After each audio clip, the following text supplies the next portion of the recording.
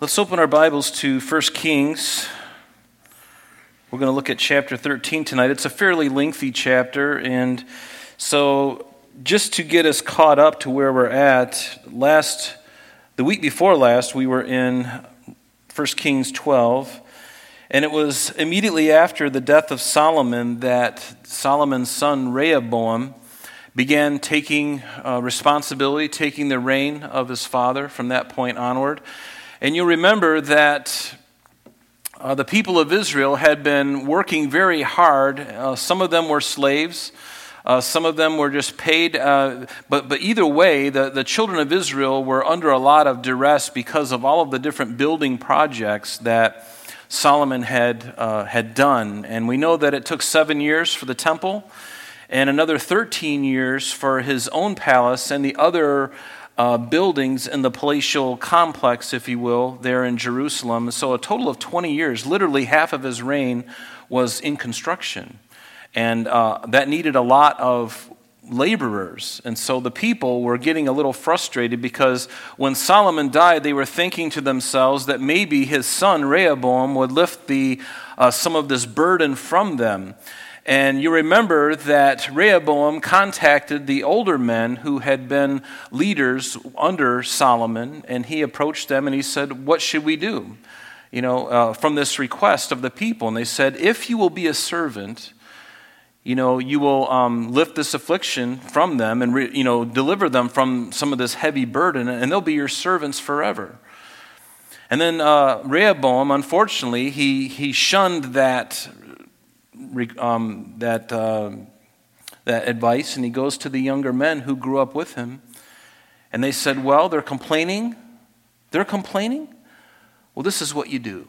You tell them that you're going to even up the ante, and you're going to make them even more, bring them more into labor." And unfortunately, and very foolishly, Rehoboam took that advice, and the people got so frustrated that it really splintered the country. And so Rehoboam only really had Judah and Benjamin, otherwise known as just the tribe of Judah, even though it encompassed both of those two southern tribes. And Jeroboam, who was just a servant of Solomon's, who had been in exile in Egypt, he's now back at the scene, and he was born in Ephraim up in the northern part of Israel. And so now he becomes the king over the northern 10 tribes. And last week, we looked at how Jeroboam had kept and made 2 different altars, one in Bethel in the southern part of his northern kingdom, and then one in the northern part in the town of Dan. And he made 2 separate altars there, and he put golden calves at each one of these things and caused Israel to fall into idolatry, and they would have it so. It tells us in chapter 12 that he actually sought advice for this. And so he sought the wrong advice, because if he would have done the right thing, he would have not done that. But as a man now over 10 tribes, he felt he had to do something, because we know that all Israel is supposed to go down to Jerusalem at least 3 times a year and take part in the feasts of the unleavened bread or Passover, and the Feast of Tabernacles and Pentecost. And those were the 3 feasts that every Jewish male was to go 3 times a year. So now Jeroboam's got a problem. He's like, in order for me to keep the people, to control the people, I've got to build my own worship centers, and he did that. And he made these false calves, these false golden idols, which was very familiar to Israel, going way back even hundreds of years prior to this time.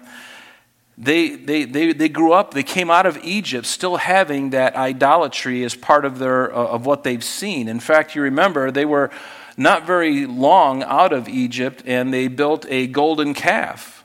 And Moses' brother, his older brother, Aaron, was the one who led them in this idolatrous worship. "Here is your gods, O Israel, who brought you up out of Egypt."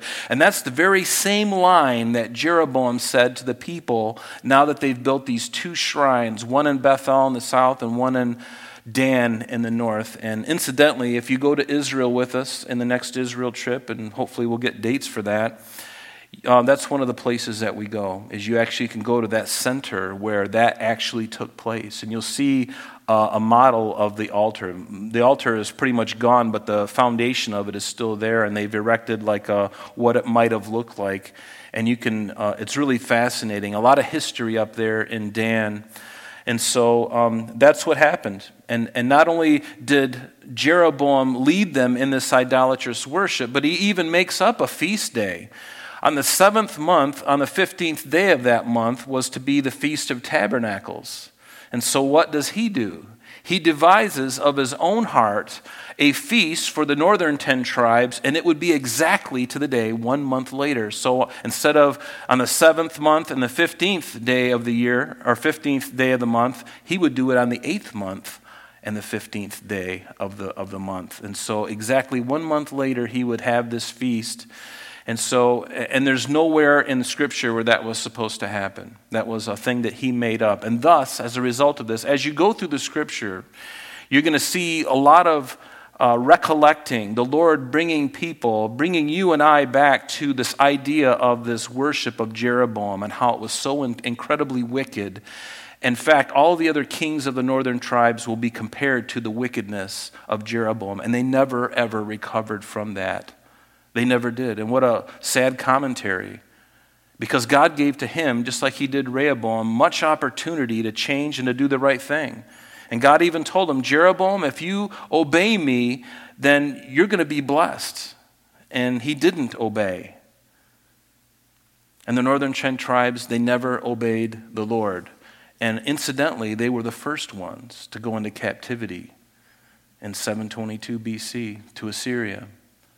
And it wasn't later, until 606 BC or 605, somewhere in that range, that Babylon finally came against Judah and took them captive because they didn't learn anything from their northern sister.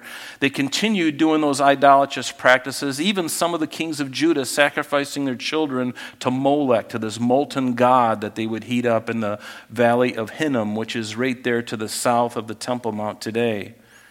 And so that's where we're at. And so finally, we get to verse 1 of chapter 13, and let's just read the whole chapter. And it says, And behold, a man of God went from Judah to Bethel by the word of the Lord, and Jeroboam stood by the altar to burn incense, and then he cried out against the altar by the word of the Lord, and said, O altar, altar, thus says the Lord God, Behold, a child, Josiah by name, shall be born to the house of David, and on you he shall sacrifice the priests of the high places who burn incense on you, and men's bones shall be burned on you.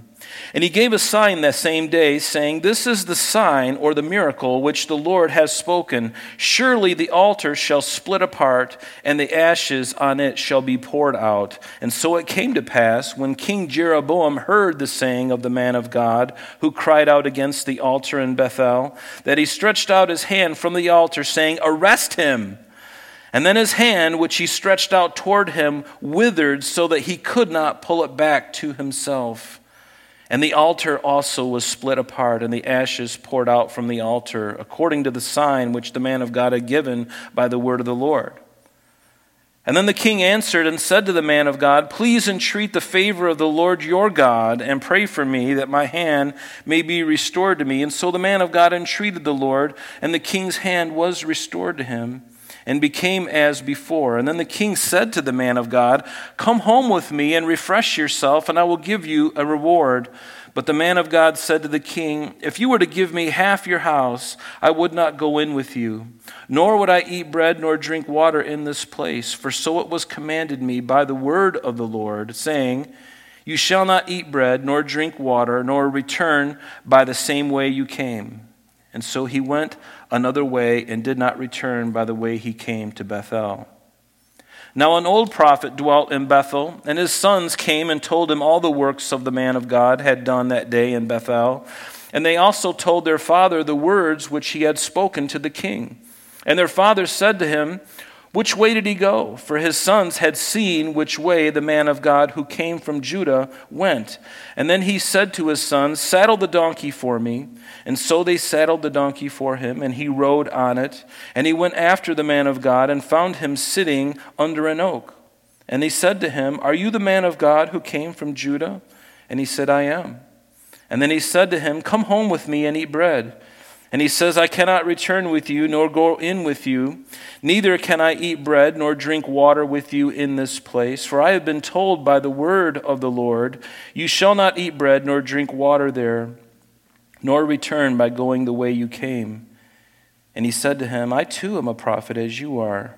And an angel spoke to me by the word of the Lord, saying, Bring him back with you to your house, that he may eat bread and drink water."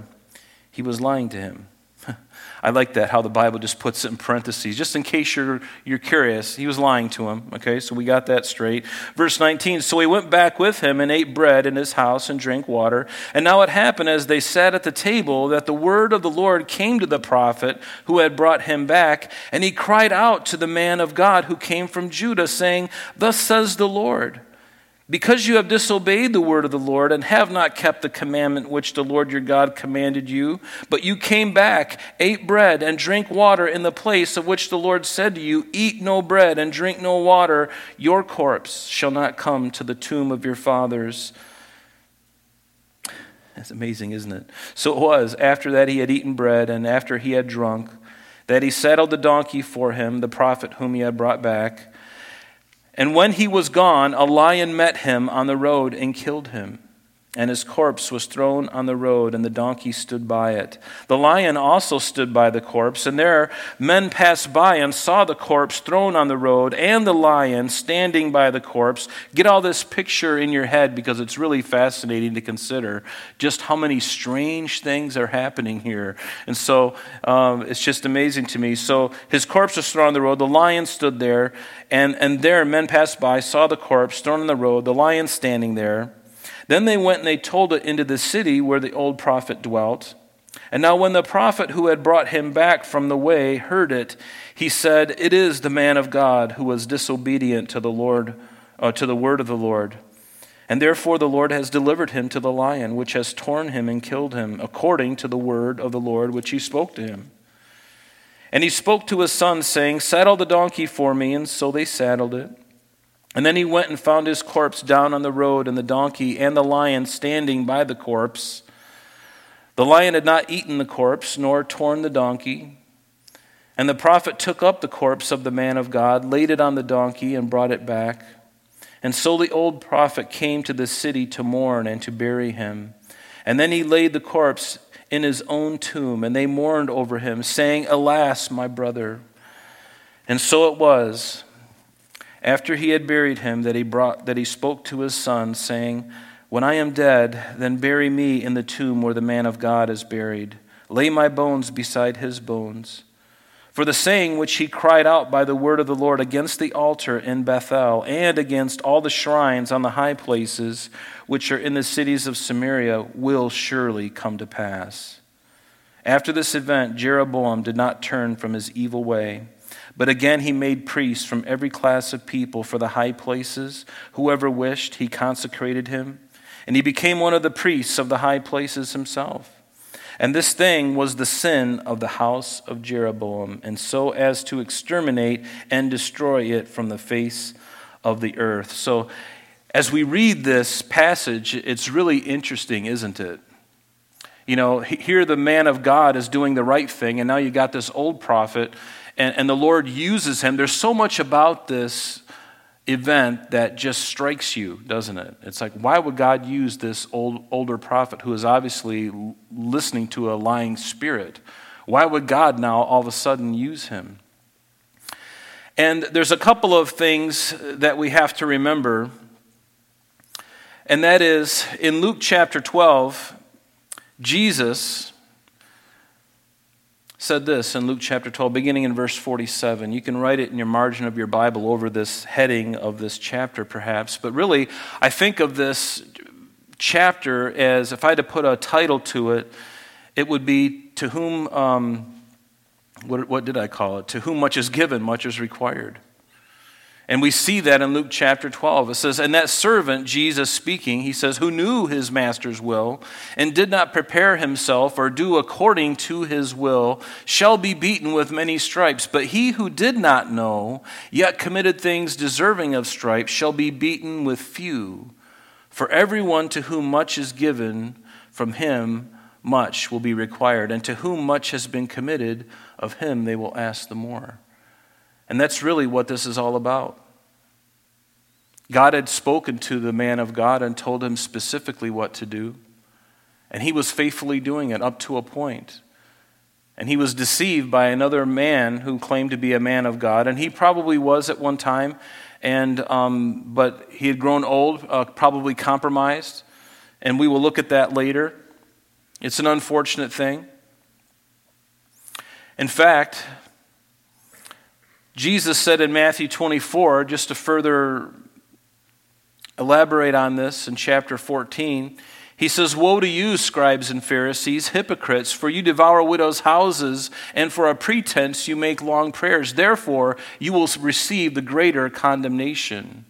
You will receive greater condemnation because they were the ones who were supposed to know, and yet they left their post. What God had called them to do, they weren't doing. And see, God has a problem with that. When we are called to do something, we need to do it. We need to do it faithfully. And we have to be careful of the wiles of the devil because he's always trying to get us off course. Now, it may not result in your death, and thank God for the age of grace that we live in now, but God is not any different today than he was back at this time. He's never changed.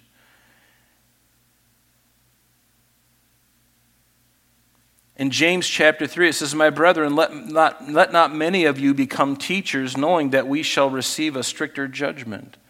And it's true. You know, if you're in a place of authority, it's really important that you're careful about the things you say. And I'm learning this all too well myself. But notice back in verse 1 here, that the man of God went from Judah to Bethel. Now think about that. Judah is in the south, and Bethel is further north of that, under the jurisdiction of the northern 10 tribes. But a great question to ask is, why did God have to send a man of God from Judah to Bethel, where Jeroboam was reigning? Wasn't there, and the obvious question, or the answer is, well, there evidently wasn't a man of God in the northern part. Or if there was, they weren't willing. And it's really a sad commentary, isn't it, on the old prophet that we read about already. Why didn't God choose him? God didn't choose him because evidently he was already compromised. I don't know that it had so much to do with age, because God used very aged men to do really extraordinary things. But it's also a sad commentary on the attitude of the people of the north. Was there not a person of God? Was there not a man of God who God could use? And notice at the end of verse 1 it says that Jeroboam stood by the altar to burn incense. And I said before that Jeroboam was an Ephraimite, meaning he was born and came from Ephraim, which is in the northern 10 tribes. And was he supposed to be offering incense and taking the role of a priest? No, he wasn't. What tribe was that dedicated to? Levi. Yes. So he had no place in doing what he's doing. Not only did he erect these idolatrous altars, which he shouldn't have done, but now he's acting and fulfilling the role of a priest. And again, he made up the new holiday as well for them. But notice in verse 2 that he cried out to the altar saying, O altar. Notice the man of God from Judah comes and he's standing there before the altar in Bethel. And there is Jeroboam offering incense, acting in the role of a priest. And this man of God, we don't even know his name. I love that too. God has servants. And you know what? I could care less if my name is named. Just let me be a servant of yours, Lord. Let me be a servant of yours, and happy will I be if you can do anything in and through me.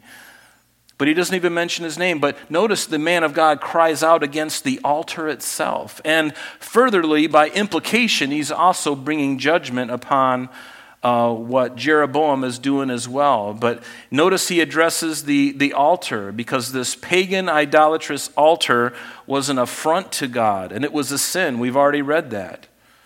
And it was And Jeroboam, as a leader, he was supposed to be bringing people closer to the Lord, but instead he's leading them away from God and leading them somewhere else, leading them to the doctrine of demons and worshiping demons. And that's literally what he was doing. And God hated it even more because that would be the catalyst for the fall of the northern kingdom, and they never recovered. And God gave them a long time. He gave them a long time to repent of their sin. Over quite a long time, a couple hundred years, maybe 200 years, something like that. I didn't do the math, so I'm just estimating, but enough time to repent. But notice in verse 2, it also says, "Behold, a child, Josiah by name." And this is interesting because we know that yet future to this event, way down the road in years, over 290 years in the future, Josiah would be born. And here God names him before he would even be born. Josiah was just 8 years old when he became king. Can you imagine that? He's still running around in his Spider-Man outfit with a sword, and God's like, you're the king of Israel. It's okay to have the sword, but you might want to change the outfit, right? 8 years old. And when I think of this young man being called out by the Lord over almost 300 years before he was born, reminds me of another time. And Isaiah tells it to us in Isaiah chapter 44, 28 through chapter 45, verse 7, where God calls another man specifically by name. It's the only place in the scripture that I know of, other than arguably maybe John the Baptist and Jesus. But we're talking about a long time before these men were born, at least 150 years. God calls Cyrus, the man who would ultimately let the children of Israel leave Babylon when they went into captivity. God calls him out by name over 150 years before he was even born. An amazing prophecy. And notice at the end of verse 2, it says, "And on you he shall sacrifice the priests on this altar." Josiah, by name, who hasn't even been born yet, he is going to sacrifice the priests of the high places who burn incense on you, and men's bones shall be burned on you. And again, he wouldn't even he wouldn't even be born for another 290 years. It's just such an amazing thing. Josiah, just in case you're curious, he reigned from 640 BC to 609 BC. 640 BC to 609 BC. And this event that we were looking at, that Josiah actually did this, and we're going to read it right now, was in 621 BC. So turn with me to 2 Kings chapter 23, because we're going to look at a handful of verses here. Okay, so now what we're doing is, when we think about this prophecy that is being given here in this verse, in verse 2, it's speaking of specifically the event that we're looking at in 2 Kings chapter 23. Let's look at it.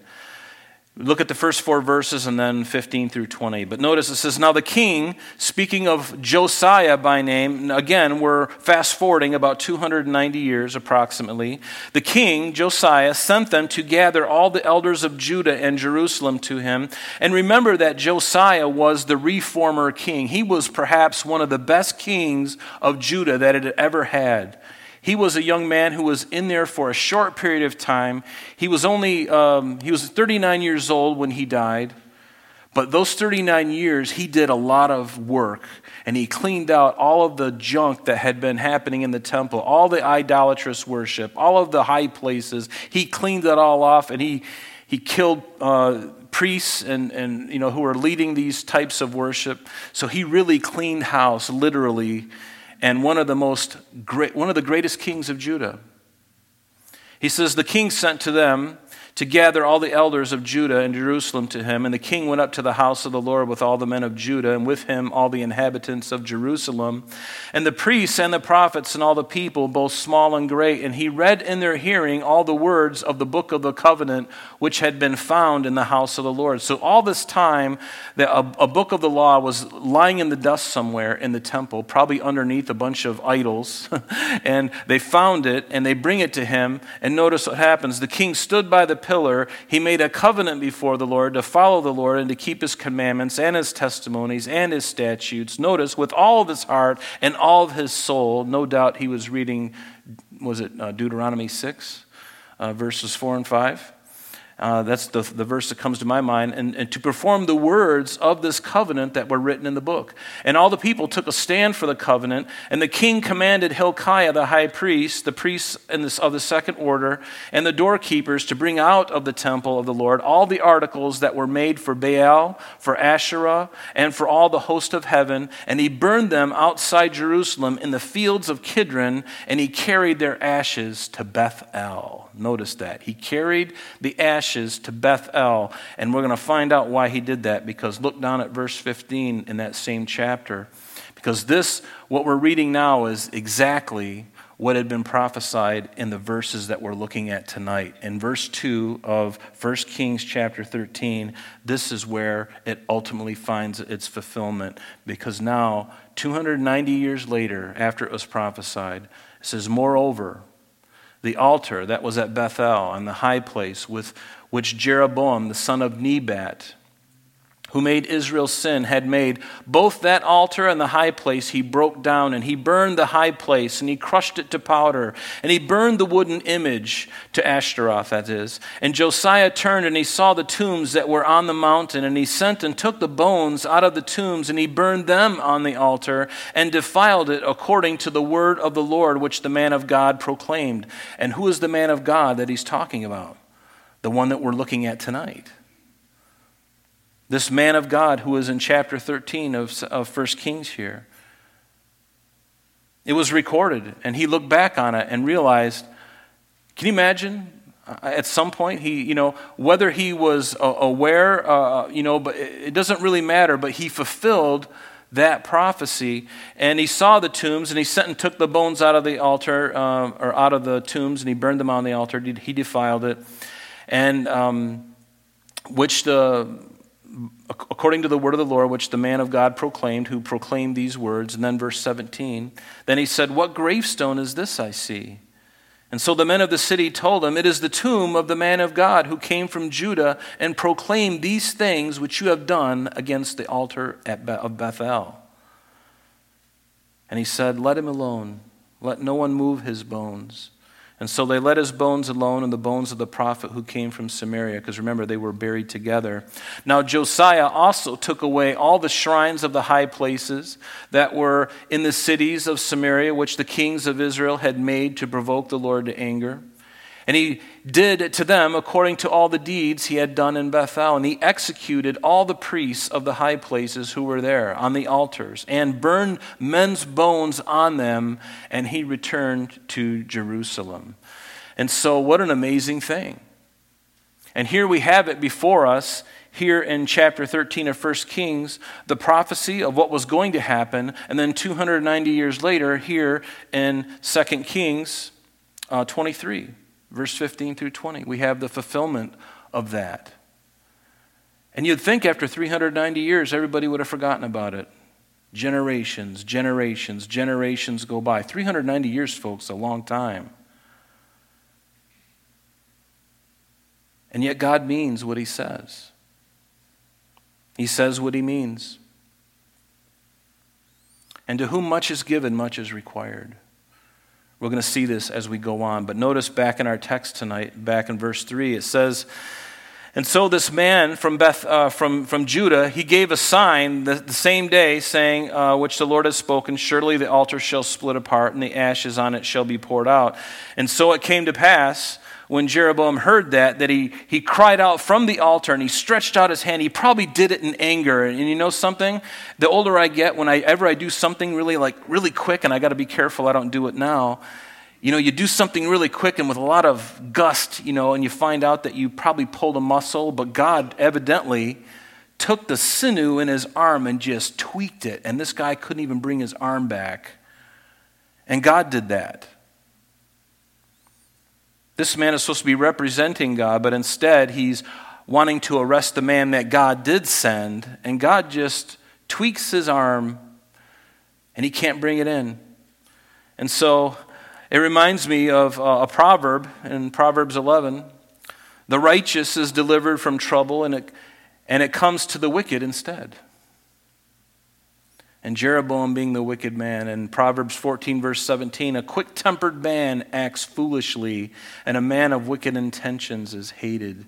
And just think about how this man is reaching forth, and he's going to put this man, have him arrested, and yet he's the one who paid the price. So the altar was split apart, just as the man of God said.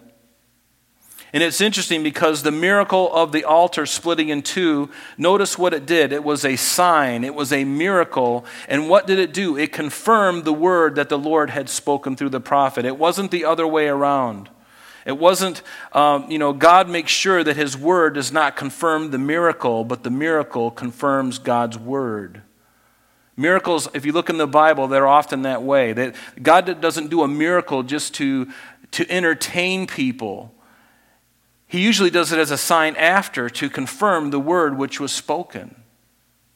More often than not, that is the way it is. He will say his word, and then he'll confirm it with a miracle. But it's not the other way around, because the miracle is not the important thing. The word of God is the most important thing. Wouldn't you agree? Isn't his word like a fire in your heart? Isn't his word often like a hammer, even to the unbeliever? And even though we see things seemingly getting away with right now, folks, understand something, that evil does not triumph. We've read the end of the story, and it's not a story. We've read the end of the book, and the book tells me that Jesus reigns and wins, and we rule and reign with him. End of topic. I don't know about you, but that's really exciting. That's something I can get my head around. And guess what? You're not going to be on the losing team, ever. You may go through a time right now where you feel like you're just washed up and that things are just useless. But there's coming a time, folks, and hang on to it. Hang on to it. Believe and understand that the Word of God is going to come to pass exactly as he said it is. He's never lied to us so far. He's not in the habit of lying. He doesn't need to lie because he knows all things. I lie because because I don't know all things, and I'm trying to make something happen, and I got to make a lie to make it work. But God doesn't have to lie. He can just say, you know what? In 2 days from now, Rob, you're going to have tacos, and you're going to have a little too much guacamole on one of them. He could tell me that if he so chose. That's how much he knows. He knows the intricacy of your body. He knows exactly what's going on in the cellular level of every human being. That just blows my mind. It ought to blow your mind too, but that's the wonderful God that we serve. His hand is not shortened like Jeroboam's is. His hand is strong and it's powerful and it's sure and it's going to happen. You can take it to the bank and you can deposit that check today. You don't even have to wait 3 days for it to show up. Verse 6 says, then the king answered and said to the man of God, please entreat the favor of my hand. You notice he says, to the Lord your God. He's being honest. Entreat Jehovah your God. That's literally what he said. Not my God. I could care less. But here I am serving this molten calf. But could you ask Jehovah your God to help me? And God in his grace. If I was God, I'd say, I'm not only going to strike that hand, I'm just going to strike your legs and your other arm too. You're just going to be a quad. I'm just going to strike you right now, Jeroboam. But see, that's the way man thinks. But God is thinking this man has an opportunity yet still. And I love the gracious, loving hand of God, even against those who are opposed to him. And that's just the mystery, isn't it? And folks, I've got to get that into my heart because there are enemies that we have, that the church has. And the biggest enemy, really the only enemy, is Satan himself. And I need to remember that. Because until we're home, until he takes us, we need to be sharing his word. We need to be sharing the love of God, the gospel, to people who don't know him, that are opposed to him, people that we get angry with. Those are prime candidates for the gospel. Let's never forget that. I need to remember that. I'll be honest with you. I need to remember that. So pray for my rotten heart. Notice verse 7. The king said, come home with me and refresh yourself. But the man of God says, I can't. Even if you were to give me half of your house, I wouldn't do it. And so For so it was commanded me by the Lord, saying, you shall not do this thing. You shall not eat bread or drink water, and you have to go back the same way. And when you think about it, this man of God was really following what Paul had said to the Corinthians. In chapter 6, verse 14, what did Paul say to the Corinthians? And here, the man of God, and God is directing him to make sure that he does this. Do not be unequally yoked together with unbelievers. For what fellowship has righteousness with lawlessness? And here the man of God is representing righteousness, and Jeroboam is representing lawlessness. And what communion, Paul goes on to say, has light with darkness? And what accord has Christ with Belial? Or what part has a believer with an unbeliever? And what agreement has the temple of God with idols? He would go on in that chapter and say, come out from among them and be separate. Do not touch the unclean thing. And that's exactly what he's doing. And so far, the prophet is doing really well. And in Ephesians 5:11, it says, have no fellowship with the unfruitful works of darkness, but rather expose them.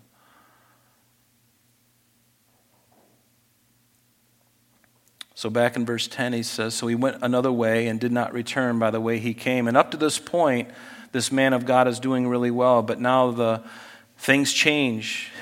And the old prophet who dwelt in Bethel, he came, to his sons, and his sons basically told him what had happened. And of course, they saddle his donkey. The old prophet goes out to meet this man of God, and he meets him.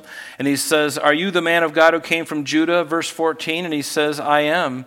And before we go further, the elephant in the room to me is, why did this old prophet remain in this area under Jeroboam's jurisdiction where sin and compromise was so prevalent? Why was he there? And why did he even want to meet this young prophet? Was he jealous concerning him? Maybe he was jealous because he was a young man and God was using him. And maybe this old prophet was feeling not only his age, but feeling like he had been washed up.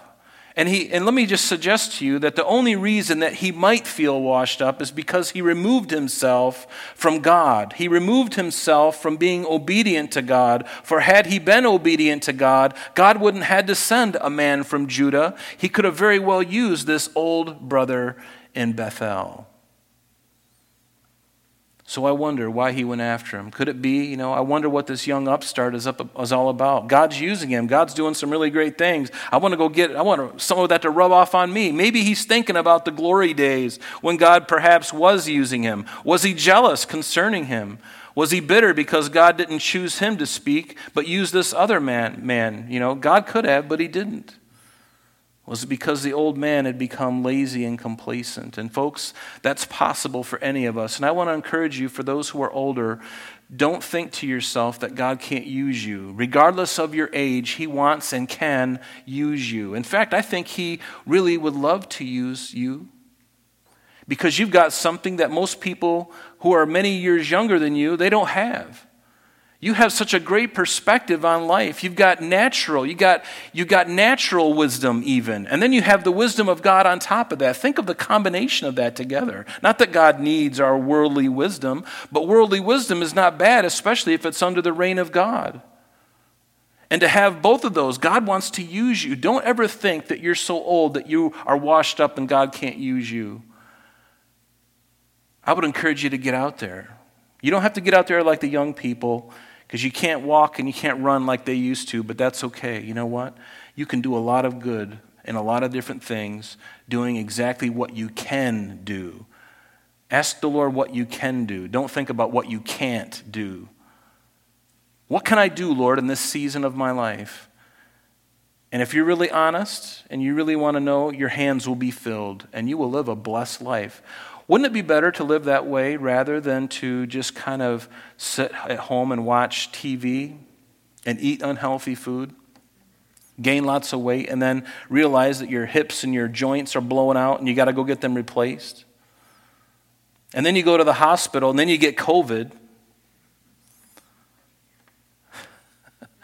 Wouldn't it be better just to live a life that God wants you to live and still be in the game regardless of your age? I want to encourage you in that. Don't ever think you're too old that God can't use you. Don't think you're too old.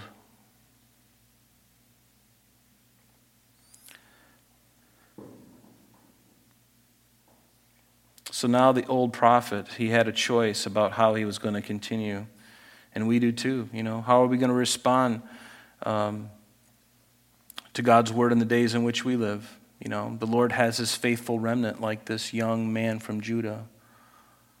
Notice verse 15. It says, then he said to him, the older prophet to the younger prophet, come home with me and eat bread. And he said, I can't return to you. No, I can't even, I'm not going to eat bread or drink water. We've already looked at this, for I've been told by the Lord not to do that. And then in verse 18, he lies to him. He says, I too am a prophet just as you are, and an angel. Underline the word an angel, not even the angel, but an angel. And it wasn't even God himself. And yet God himself spoke to the young man, and now this other supposedly older man, who I'm sure the younger man is looking up to at this point.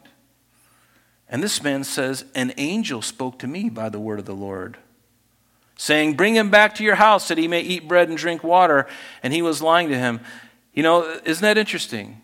Because wasn't God able to speak to the young man? He already spoke to him, right?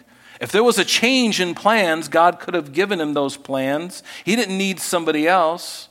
And it wasn't even God who spoke to the older man. It was an angel that spoke to him.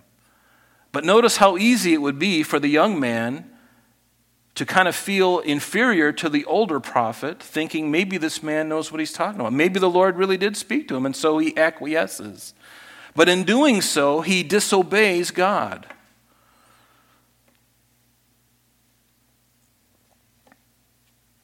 And Satan's strategy, and you know this, is to cause true men of God and preachers of the word of God to depart from biblical truth. That's what he wants. That's what he desires. It's what he wants to do to us.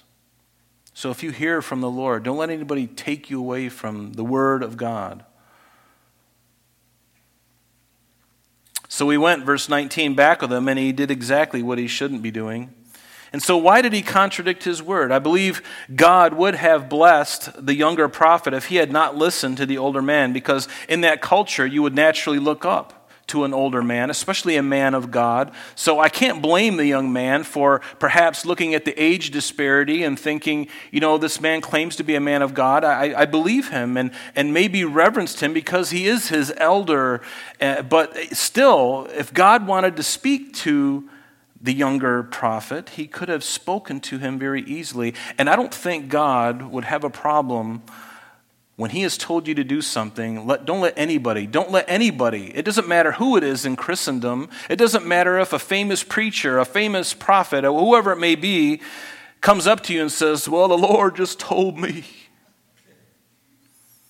and starts laying some trip on you, and then you're like, well, the Lord told me privately in my bedroom at midnight last night that I was to do this other thing. And the famous guy who's got the big pinky rings and everybody's adoring him says, yeah, but the Lord told me something different. And you're to write a check for $100,000 as a seed faith through our ministry. Right? What are you going to believe? Are you going to believe God, or are you going to believe the fancy man with the rings?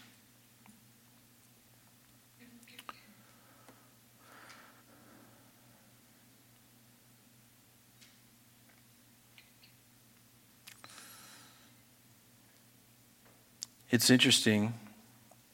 If you look in 1 Corinthians 12, I'm just going to read the first verses 4 through 11 to you. It speaks about spiritual gifts.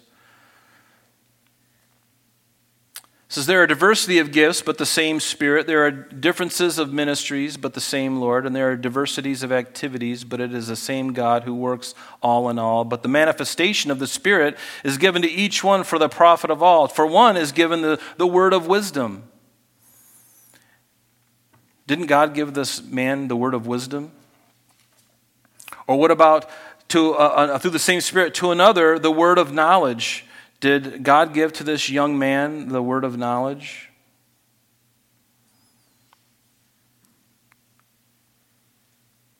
And through the same Spirit to another faith by the same, wasn't he operating in faith? To another gifts of healings. Didn't he heal the man? Didn't he heal Jeroboam? To another, the working of miracles. Didn't he perform a miracle? To another, prophecy. Wasn't he giving a prophecy that wouldn't come to pass? a chunk of it anyway, for another 290 years. Yes, he did. And to another, discerning of spirits. And this is where it kind of broke down. Because it seems like God, through doing these things, he was operating by God using him in these ways. But when it came to this part now in verse 20, everything starts to fall apart. And see, we can't get lazy on the vine, can we? We can't get lazy. We need to continue to abide in Christ until our very last breath. But look at what happened in verse 20. And now it happened as they sat at the table that the word of the Lord came to the prophet who had brought him back, and he cried out, "And isn't this the pot calling the kettle black? Here is the man who deceived the young man, and now God is using the old man to bring conviction and sentencing judgment on the younger man. It doesn't even seem fair. It doesn't even seem fair. But again, to whom much is given, much is required." God gave the young man the message. He didn't give it to the older prophet. He would have used the older prophet if that's what he wanted to do, but he didn't choose the man. He chose the young man, and he gave him a specific purpose. And so God's judgment was harsh on the man who knew better, and seemingly let the other guy off the hook. To whom much is given, much is required.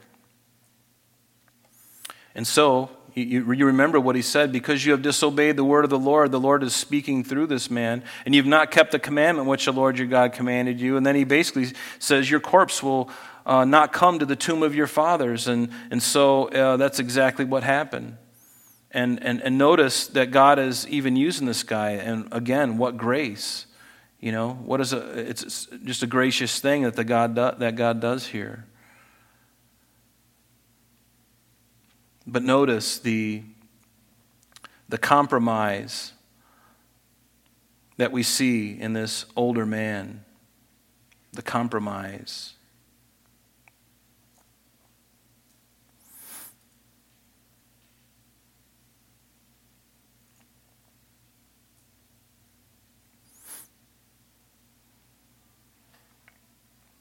And it reminded me,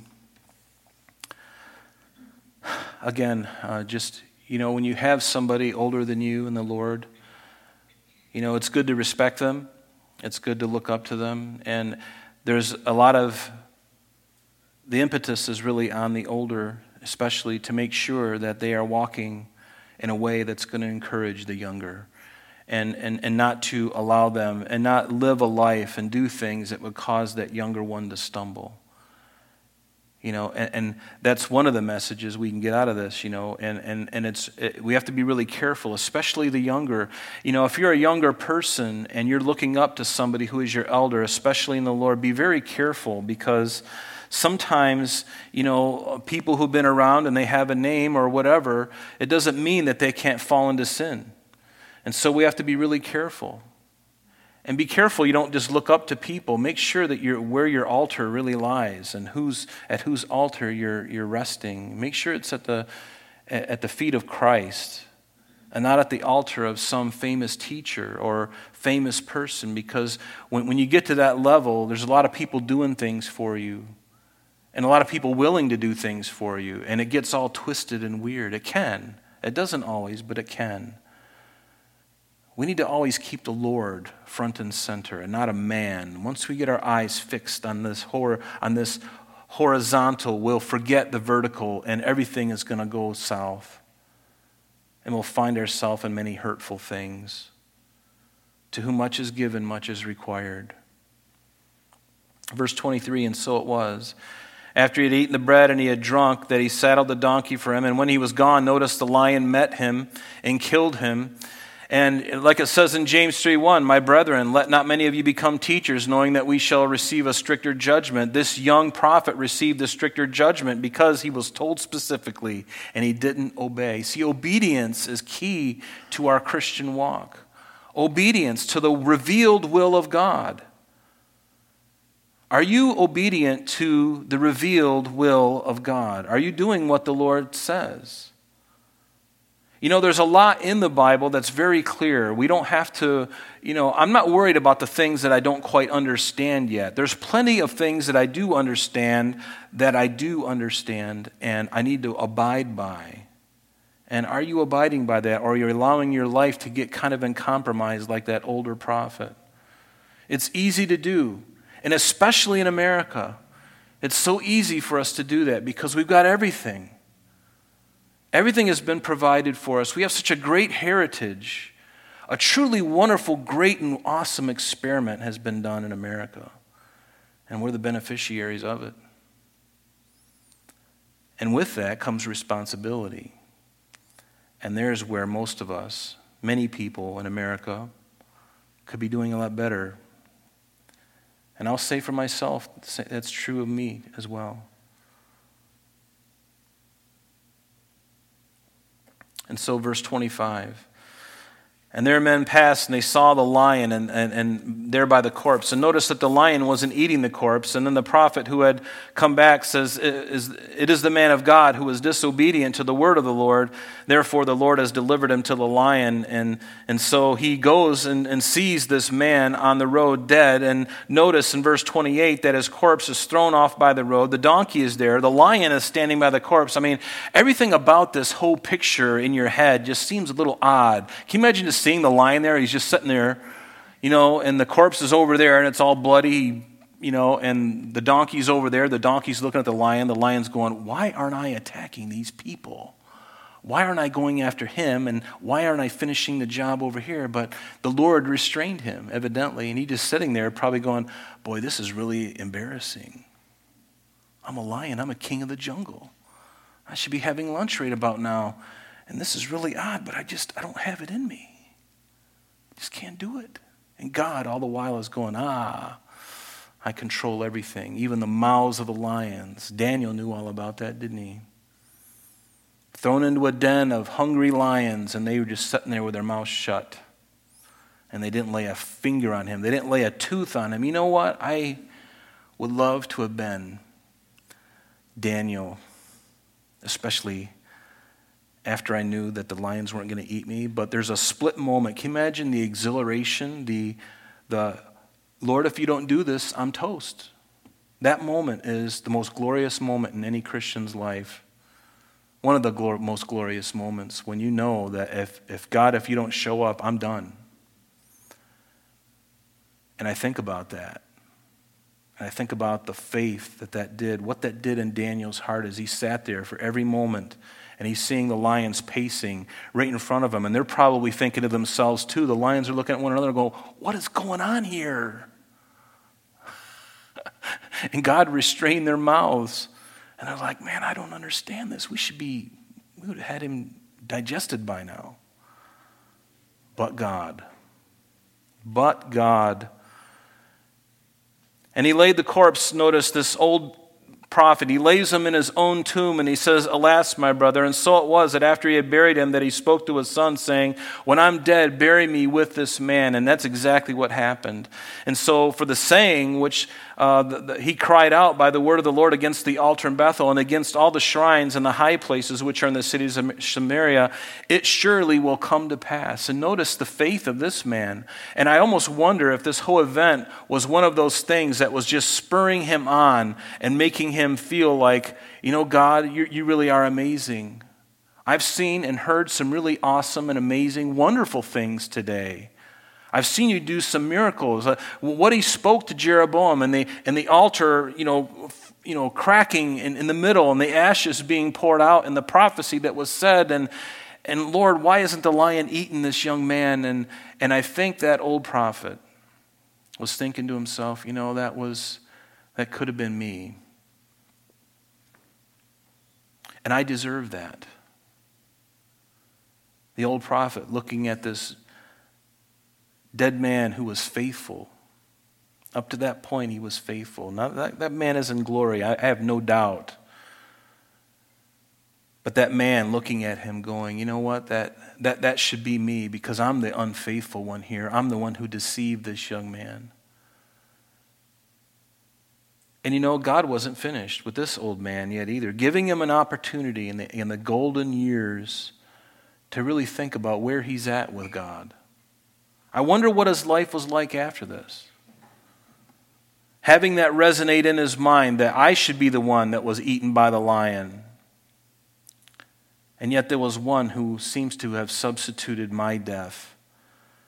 In this, we almost see the gospel, don't we? To some extent, okay? But the man of God was not innocent in that regard because he did disobey the Lord. And this thing, verse 34, was the sin of the house of Jeroboam, so as to exterminate and destroy it from the face of the earth. It's an amazing thing, isn't it, to consider. And again, it reminds me of that verse that we looked at tonight in Luke's gospel. Luke chapter 12. For everyone to whom much is given, from him much will be required, and to whom much has been committed, of him they will ask the more. What has God given to you? What has God asked of you? Will you be faithful to that?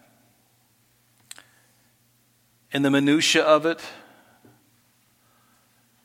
I want to be faithful to the Lord. And I believe all of us in this room, you wouldn't be here, chances are, unless you wanted to be faithful to the Lord. But He's given us much, hasn't He? I know He's given me much. He's filled my hands and my heart and my mind more than I could possibly imagine. And it's such a privilege, isn't it, to serve Christ? And especially today, folks, especially today, it is the greatest moment in history for the church. I believe that. If not the greatest moment, one of the greatest moments in history. We're in it right now. And we've been given much. And I want to encourage you to really think about that verse and let the Lord examine our hearts about it. Lord, you've given me much. What am I doing with it? Am I content just sitting in my chair and reading my Bible? And there's nothing wrong with that, by the way. I'd encourage you to do that often. But if that's where we're at, and we never go anywhere from that place, there's a problem. Because God wants to instill within us, He wants to birth within us, He wants to instill in us this message, this grace, this love, this compassion, which are all fruits of the Spirit, by the way. He wants to give us all of those things so that we can be His ambassador and we can go out and have those on display like a Christmas tree. You know, Jesus said, I am the branch, or I am the vine and you are the branches. Well, what's happening on those branches? Is there things, and that's really our witness, the branches of the tree, which we are, is our life a demonstration of such love and compassion and grace that others are looking at it going, you know what? I don't agree with their worldview, but there's something about these people. And I got to be honest with you, that convicts me so badly right now. Because I've been very frustrated and angry with things that have been going on. You can ask my wife. I'm just going to be honest. I got ways to go, but the Lord is knocking and He's working, and I want Him to, because I can't stay in this place. I know I can't. And at the very least, if I've got to get my anger and my frustration out, do it at the prayer closet. Do it at the side of your bed, wherever it is that you pray. Get it out there before the Lord. He can take it. He's got really broad shoulders. But I pray, and I'm trying so hard to say, Lord, help me when I leave this place that I'm not walking around all angry and bitter. Because I have. But it's got to stop. It's got to stop right here in my heart. And if you can relate to that, then let's do something about it. I need to do something about it. I don't want to continue going on like this. And it's a really tough time. And can I just say one other thing while we're finishing up here is be gracious with one another. Be gracious during this period. I've said this before, but we've never been in a place like this ever in the history of our country. If we have, it's been at the very beginning. It's never been like this, folks. Do you understand that? And how we respond, and all of us are responding in our own ways, and we're struggling with this. People are losing their minds. Thank God we have Christ, because if it were not for him governing my soul and my mind and my heart, I'm afraid of what I could have become. Seriously. And we've never been here before, so we're all trying to figure this out. Be gracious with one another. Pray for one another. We need to pray for each other unlike ever before.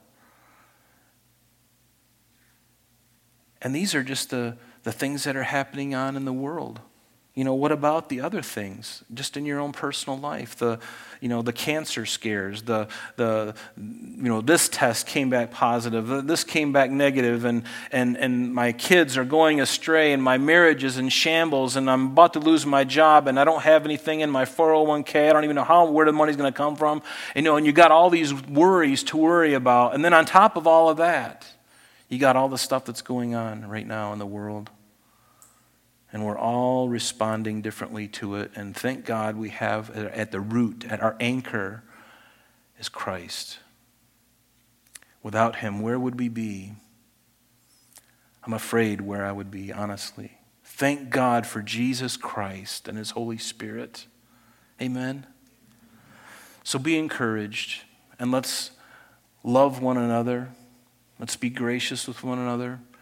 Let's take out our frustrations at the throne of God. That the world around us can see the way God would have us to be. Loving and caring. Still willing to share the gospel. Willing. Are you willing? Willing to share. We've got to change. We can't expect the world to change, but folks, we, the church in America, we need to change. I need to change. I want him to change me. Will you let him change you too? Let's let him do it together. Shall we? Seriously. Let's stand. Let's pray.